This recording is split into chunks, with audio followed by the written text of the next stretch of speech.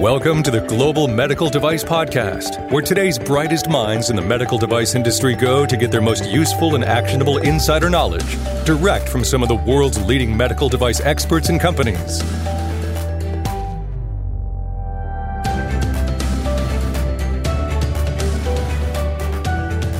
Ladies and gentlemen, there seems to be a new press release or article or story that I come across. It seems like certainly every week, but probably every other day or so, about some new technology that is doing something medically related. And some of these things, it's really fuzzy and it's not very clear. Are these medical devices? Are they regulated medical devices? Are they not?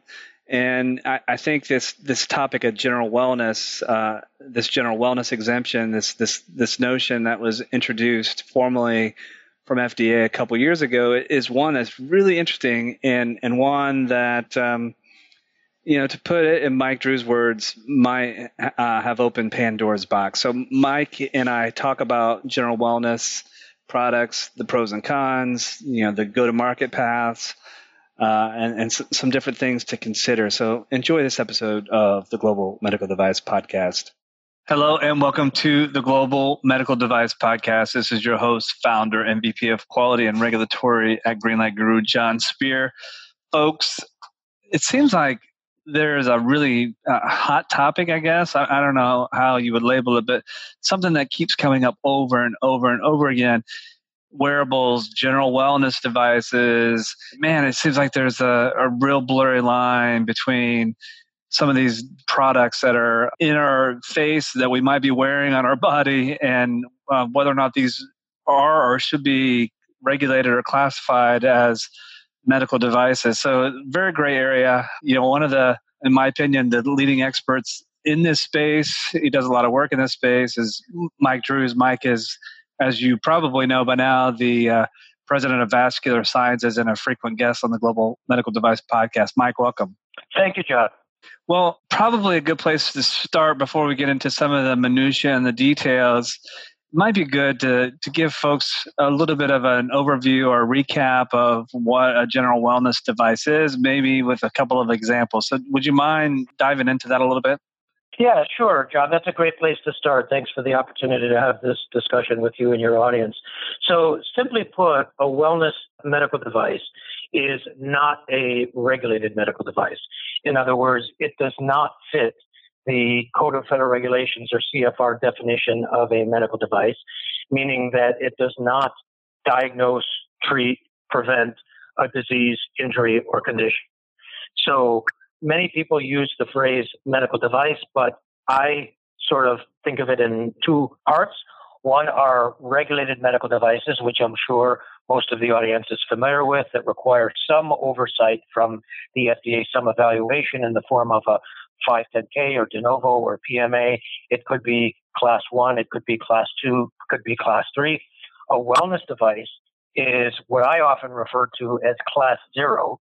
That's not a phrase that FDA uses, but it's a phrase that I use, class 0, meaning that it's still a medical device, but it does not require any oversight from the FDA. And when I say oversight, John, I literally mean not only no 510K or de novo or PMA, no FDA registration, no quality management system, no design controls, no nothing.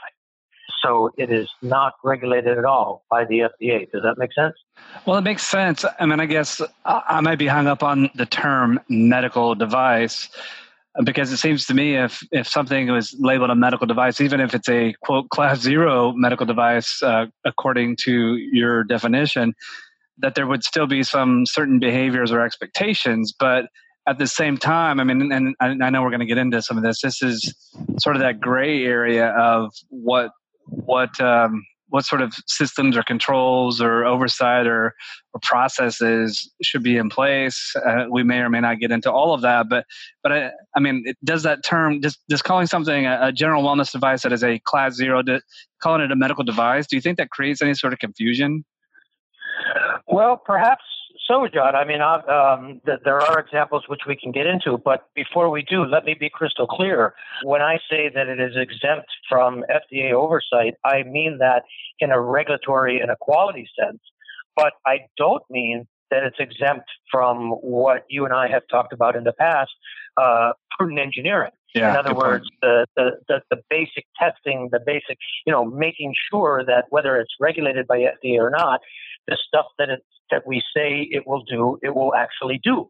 When FDA originally released the guidance for the wellness exemption a couple of years ago, I said to them, either purposely or inadvertently, you've opened up a Pandora's box here, because there are regrettably going to be some folks that are going to use this as an excuse to bring products onto the market under this wellness exemption that, quite frankly, shouldn't, that, make claims about devices that, quite frankly, shouldn't.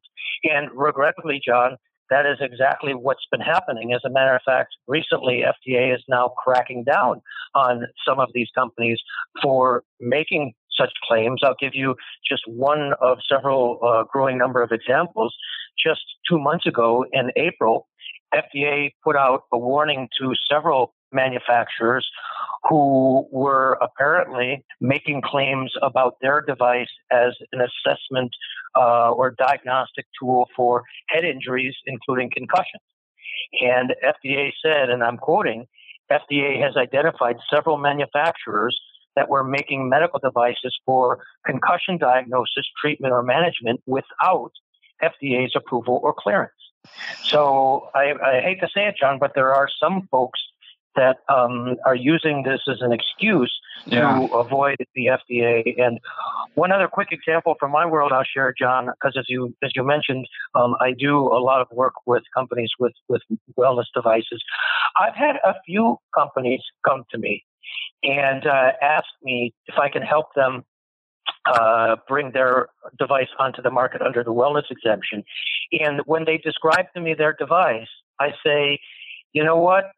I don't think I have the bandwidth right now to help you. You're probably better off finding somebody else. What I'm really saying, John, this is sort of code speak of saying, hey, I do not feel comfortable, never mind as a regulatory professional, but as a biomedical engineer, I do not feel comfortable with this particular product on the market as a wellness device. Yeah. I mean, that kind of stinks, but I suspect that you're probably right that a lot of people are looking at this as a loophole that they can avoid the compliance and the regulation side of things, and as a quote fast track or fast path to get something on the market. And that's unfortunate. I certainly hope that's not the case. And I want to get into some of the pros and cons here in a moment, but I just had a question. I mean, I guess when I think of a wellness device, I almost think of it as it's some sort of a direct to consumer, something that me as a human, I can go to the store and buy this. And I think a lot of products, general wellness devices, probably fit in that sort of definition. But can you think of any wellness devices that might be direct to like hospitals or caregivers rather than direct to the consumer? I'm just trying to give folks a little bit of more context of what is and is not a wellness device. So let's take what is perhaps the classic example of a wellness device, and that is a Fitbit. Everybody's familiar with a Fitbit. The question is a Fitbit a wellness device or is it a regulated device? Would it need to go through some sort of FDA review? And the simple answer to that question, John, is nobody, including FDA, can answer that question simply based on the information that I've provided, because it depends on not just the technology and the risk, but it also depends on the labeling. So, for example, if I label the Fitbit just to be used as to monitor your heart rate during exercise, for example, so that you make sure that your heart rate is in the target zone so you can get your maximum exercise benefit, then there's no question that's a wellness device, and that would be exempt from any FDA oversight. On the other hand, if we were to take exactly the same Fitbit and label it with some sort of a medical claim like your heart rate is above 160 beats per minute. Therefore, you have a tachycardia, or below 60 beats per minute, you have a bradycardia or something. Now we're crossing over that line, John. Remember I said at the beginning, does the device fit the CFR definition of a medical device, meaning prevent, diagnose, or treat a disease, injury, or condition? So that's the litmus test. Whether you're talking about a wellness device, whether you're talking about a piece of software, whether you're talking about an in vitro diagnostic, whether you're talking about, I don't care what it is. The litmus test is the CFR definition. That's what everything comes back to. All right. Well, that helps me a little bit. And I think, at least personally, the confusion didn't clear up a whole bunch. If you, I know you're aware, a few months back, I think it was late last year, the Apple Watch was granted de novo status for their new Apple Watch with EKG monitoring and so on. I think prior to that, we would look at an Apple Watch as, hey, it's a wellness product, but now it's crossed the line into being more of a regulated device. And I guess that's an interesting maybe way to dive into a little bit deeper on this topic. Can you maybe elaborate on some of the advantages or the pros and cons of bringing a device or a product to market first as a wellness product, and then maybe later following it as a regulated medical device? What are some of the advantages to doing that? Well, first of all, the Apple Watch is a wonderful example of what we're talking about here, John, specifically in terms of the claims.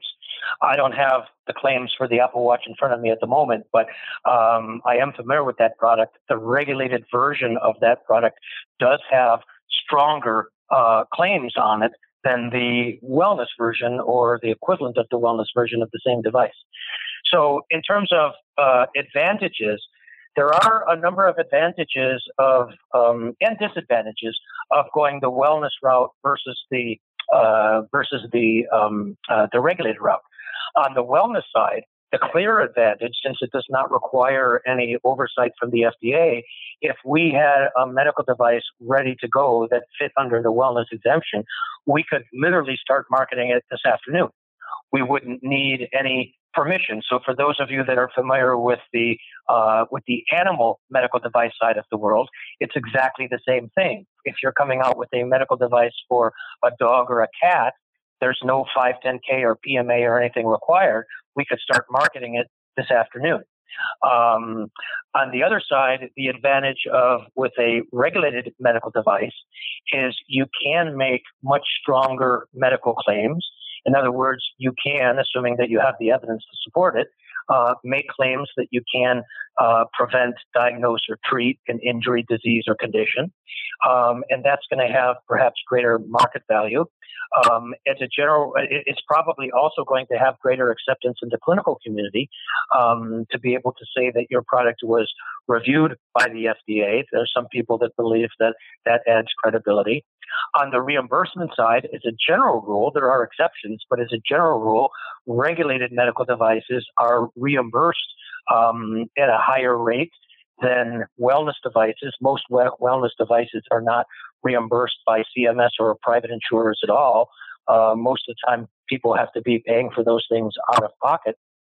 So there's clearly advantages and disadvantages to both. But one of the things that I talked about even a few years ago, John, is a strategy that I've used now on probably at least 5 or 6 occasions, where we have 2 versions of the device on the market at the same time. One version of the device under the wellness exemption with nothing from the FDA, with what I call dumbed down medical claims, and a second version of the exact same device with a 510K or a de novo. And when I say exactly the same device, John, I literally mean the device itself is the same design, the same materials, the same mechanism of action. The only thing that's different between the two is the labeling, the claims that we make. In one case, we have weaker medical claims, so-called dumbed down claims, and in the other case, we have stronger medical claims. And I can give a quick example of that if you want. Sure. Go ahead. I think that would be helpful. So here's one example. Let's talk about a product that everybody's familiar with, socks. literally the item of clothing that people wear on your feet. The question is this a regulated medical device? Well, most people say, oh my God, that Drews guy must be a wackadoodle. How could he even ask such a question? Well, really what it depends on, John, is not just the device itself, what it does, how it works, and so on, but what you say. So if your claim is just simply to put on your feet to keep your feet warm or improve comfort or something like that, then that is clearly not under FDA's purview. On the other hand, if you want to make a claim, for example, that it prevents deep vein thrombosis or DVT or something like that, now you're making a specific medical claim. In other words, once again, it goes back to the CFR definition of a device, preventing, diagnosing, or treating a disease, injury, condition. And therefore, you are going to require FDA oversight. And in this particular case, John, believe it or not, there are 3 FDA product codes that include socks. Literally the socks that you wear on your feet. Who knew? And in one, who knew? Who knew? And in one particular case, for those in the audience that want to, do some fact checking here, if you look up product code DWL, you will find, at least that's the last time I did this search, several months ago now, there were some 65 510Ks for products, for stockings in this particular area. So it's a great example of, something that can vary one way or the other, depending on what you say. And I'll take that one step further. I have a company that I'm working with right now. I have to be a little bit careful. They have a device that is technologically identical to existing devices that are regulated by the FDA as Class 2 devices as a 510K. They want to bring the same device onto the market with a dumbed-down label claim without going through the FDA. And under the wellness exemption. And one of the things I'm trying to get them to understand is we have to be able to explain. We have to be able to come up with a rationale as to if the technology is the same and it stands to reason then that the risk is the same, how can FDA treat this device as a Class 2 in one situation and not be regulated by the FDA at all in another situation simply because we changed our words? John Shakespeare said, a rose by other name still smells as sweet. So one of the things that I've encouraged not just this company to do, but every single company in the wellness area that I work with is to put together what I call a wellness device exemption justification. You're very familiar with, John, the letter to file, and we've talked about this before. Yeah, absolutely. My wellness device exemption justification is patterned on the same regulatory logic for the letter to file. In other words, in this justification, we describe the device, we address the 3 major requirements of the wellness exemption, being labeling, technology, and risk.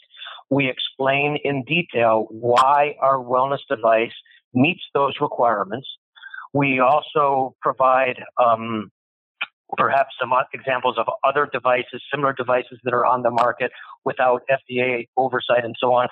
John, this is just like a letter to file. This is a CYA document because what I want to avoid is a situation like I mentioned earlier with these companies that are advertising devices for concussion diagnosis that they're not cleared for.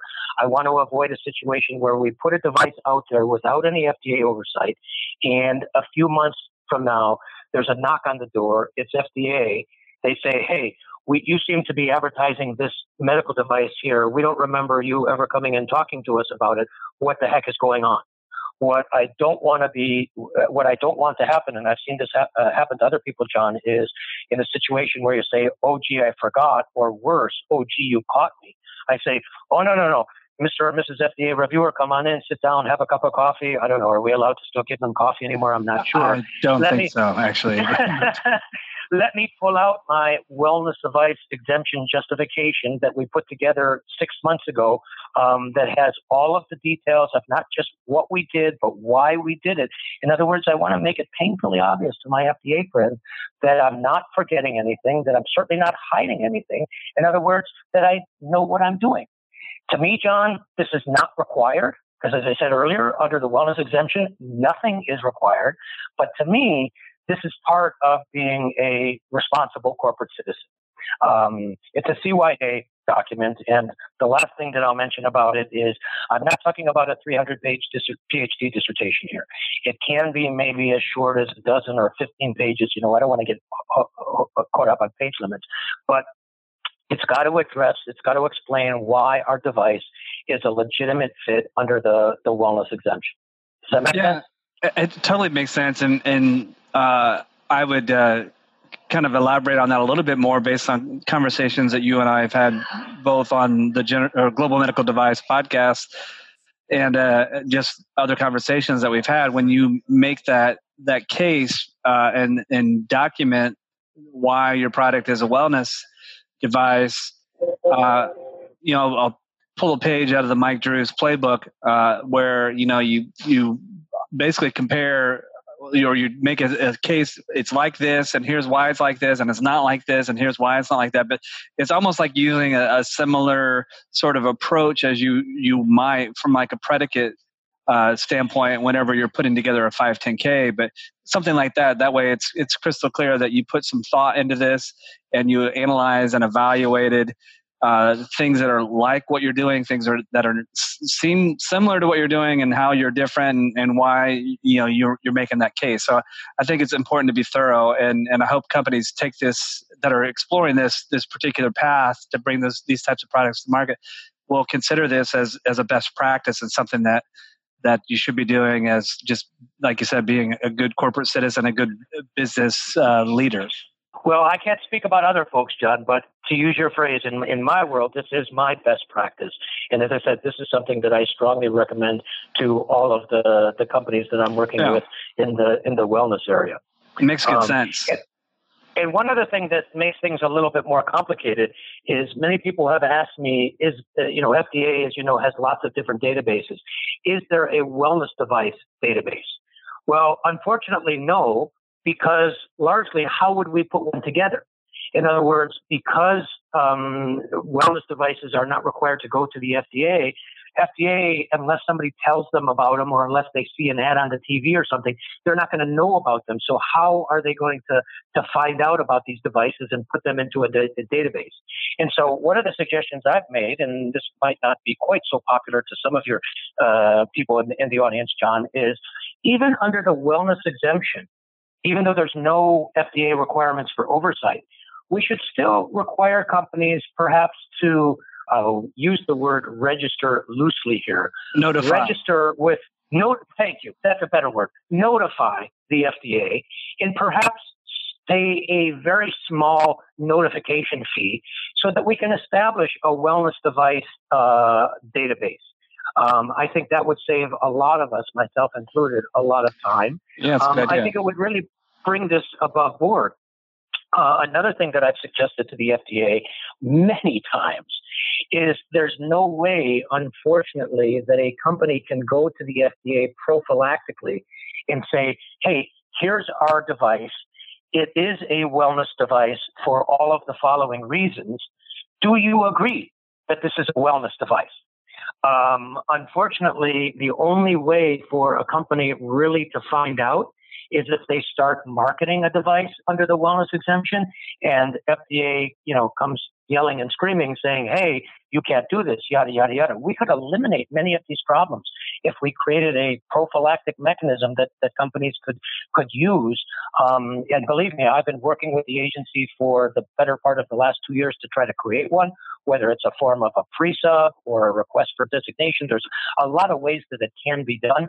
But unfortunately, John, we're talking about the U.S. government here. They're not exactly known for their expediency, but in my opinion, this is a huge problem for people working in this industry. I'm glad you brought that up because I was kind of thinking as we've been talking that this seems like a good use of a pre-submission for this type of communication. But it sounds like that's. I know it's not necessarily the intent or how the pre-submission was designed for, but it seems like that there's already some mechanism to get that audience to, as you say, prophylactically let FDA know, hey, this is what we're doing, and here's the evidence to support what we're doing. But maybe a pre-submission isn't a very good fit for that. Well, I'll give you a quick example from my world on how I've tried to accomplish exactly that. So, as you know, John, unlike a lot of other folks, I refuse to use regulation as an excuse to hold me back. And even though there isn't a formal mechanism to do what we're talking about now, we have to figure out a way to get the job done. I have gone to the FDA. I have to be a little bit careful what I say here. I've gone to the FDA as both a pre-sub and, in a couple of cases, as a request for designation, making, how do I describe this, a very weak argument that this is a regulated medical device, kind of in the hopes of them coming back and saying, hey, this is not a regulated medical device. Don't waste our time talking to us about it. So that's, one of the more creative ways. It's kind of like the concept of an indirect proof, if you remember from high school geometry. In other words, you prove what something isn't. And then once you prove what it isn't, what you're left with is what it is. So that's the regulatory logic I'm using here. I'm providing a weak proof that it's a regulated medical device in hopes that FDA is going to say, no, it's a wellness device. But I'll be the first to admit, John, we need a better process to do this. Yeah, and it's funny. I've got a news feed that's on my screen as we're talking. You'll love this headline, and I'll send you the link later. But it says, Alexa, monitor my heart. First contactless cardiac arrest AI smart speaker system. So, I mean, this is to your point earlier. The Pandora's box has been opened, and there's all kinds of I'll say creativity being applied. It seems like in this space. I haven't dug into this, folks. Maybe this is a hoax. I'm not sure, but kind of interesting to think about all of these devices and technology, and this whole notion of general wellness and crossing that line. They're being very gray or blurry as to whether or not it should be regulated as a medical device. There are very blurry lines, John. Yeah. And as we get close to wrapping this up, I would like to just offer one last quick example. Yeah. It's an example of another of the sayings I often use, and that is, average regulatory professional knows the rules. The best regulatory professionals know the exceptions. So there is, believe it or not, here's a little regulatory trivia for our audience. There is a product code, PGJ, that when you look at the device description, it's a wellness oximeter. It's a pulse oximeter intended for wellness use. I'm reading right out of the product code database. So the question is that a wellness device? Well, if you look at the description of that product code, John, it's class 2. So clearly, it's not a wellness device. But when you look at the submission type, usually that's where you see 510K or PMA or something. In this particular case, the submission type it says, quote, enforcement discretion.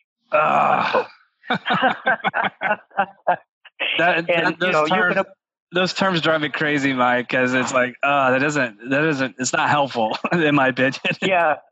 Or that's a sort of a polite way of saying, FDA saying, you go and do whatever it is that you want, and we'll think about later how we might react to it. My goodness. Yeah. As you can imagine, it's not, and I hope, I really hope seriously that our audience understands why John and I are both laughing about this. We're not laughing in a ha-ha sense of the word. But this is a challenge, no question about it. Well, yeah, this is a tricky topic for sure, and I think to kind of wrap things up, I think we kind of focus a little bit on. It seems like the most common path, if you will, for the folks that are developing products that might be wellness type of devices, that generally is to go general wellness sort of as the first path to market, and then later follow as a regulated medical device. That seems sort of logical, I suppose. I have, John, about 5 or 6 devices on the market now where we have done exactly that, where we started out with a wellness device and then we went to the FDA later. This is sort of a form of a label expansion with kicked up label claims with stronger medical claims in some cases as a 510K, in other cases as a de novo. And believe it or not, John, in one albeit very extreme, unusual case, a PMA.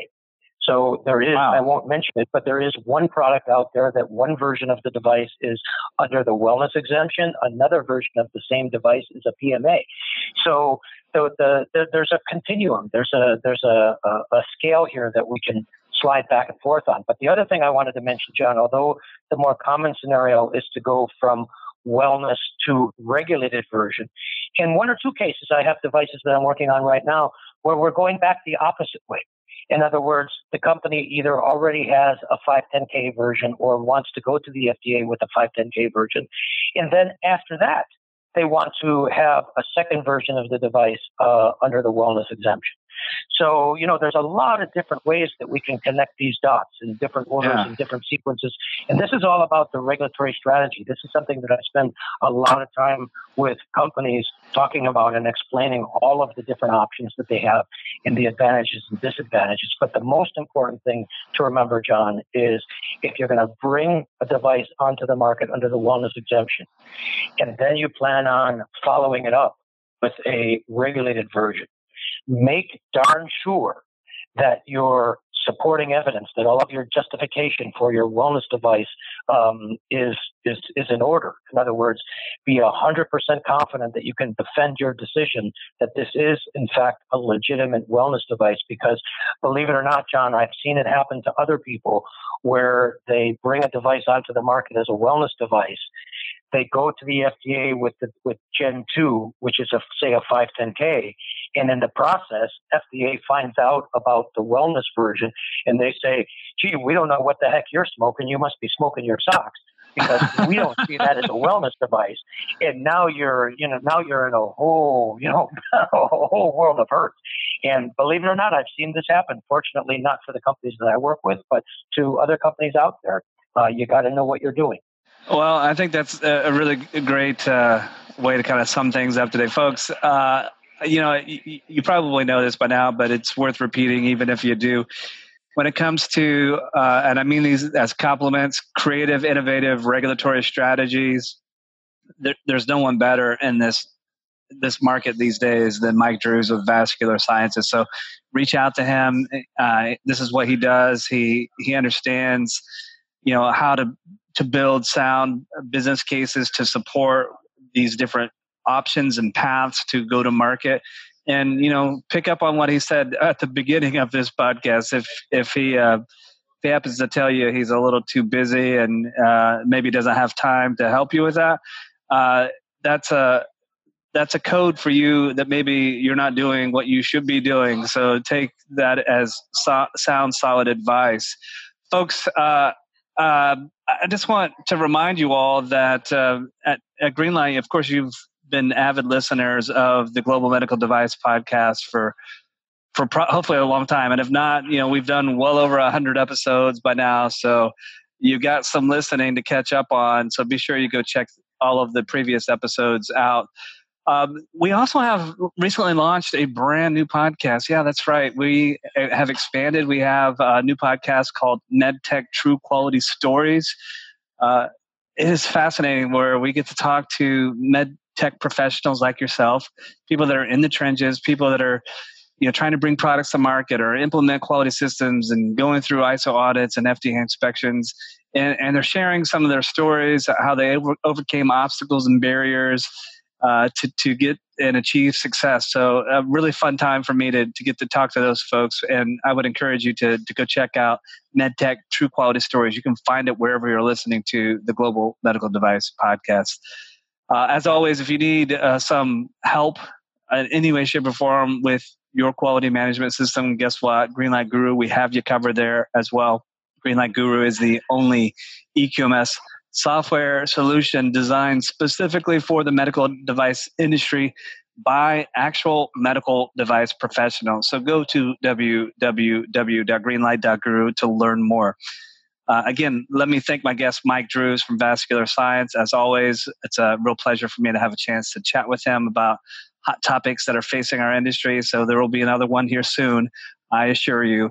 And as always, this is your host, founder, and VP of Quality at Greenlight Guru, John Spear, and you have been listening to the Global Medical Device Podcast.